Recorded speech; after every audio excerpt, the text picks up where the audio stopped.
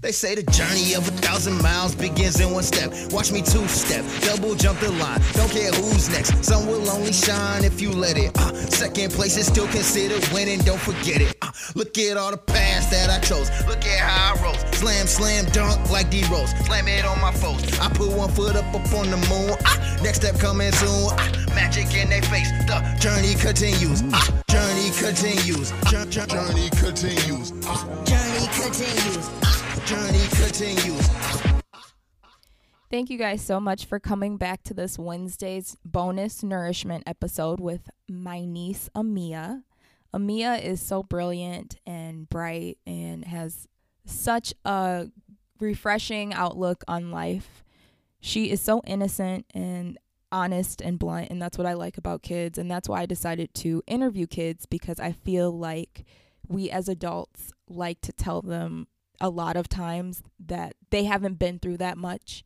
They're too young to experience certain things, and they're dealing with life just like we are. They're going through the motions kind of just like we are, and I felt like it was important to give them a platform as well. So I'm done talking. I'm just going to introduce you to my niece, Amia Michelle. My name is Amia. I'm 6. I feel like a girl. I'm in 2nd grade. I'm beautiful, I'm strong, and I'm confident. I don't know if I'm spiritual or religious.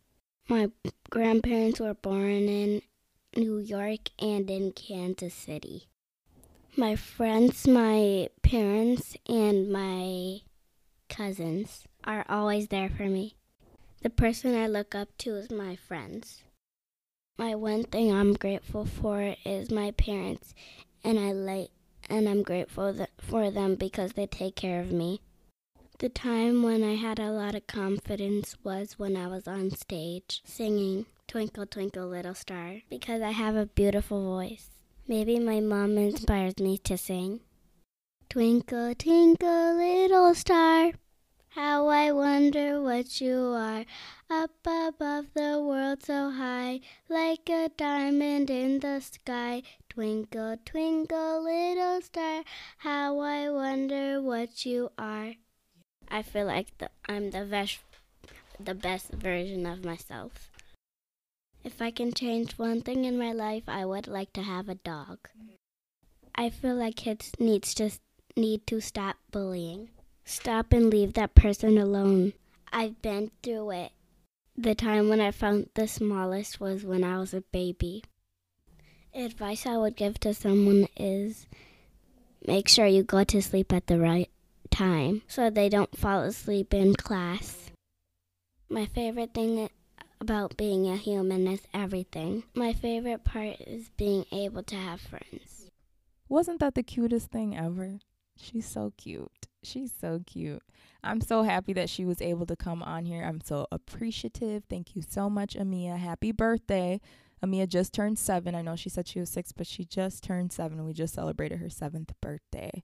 I want to thank everybody for tuning in this Wednesday to the Nourishment episode. These episodes are actually doing better than my Monday episodes, which means you guys are feeling the same way about these interviews that I am.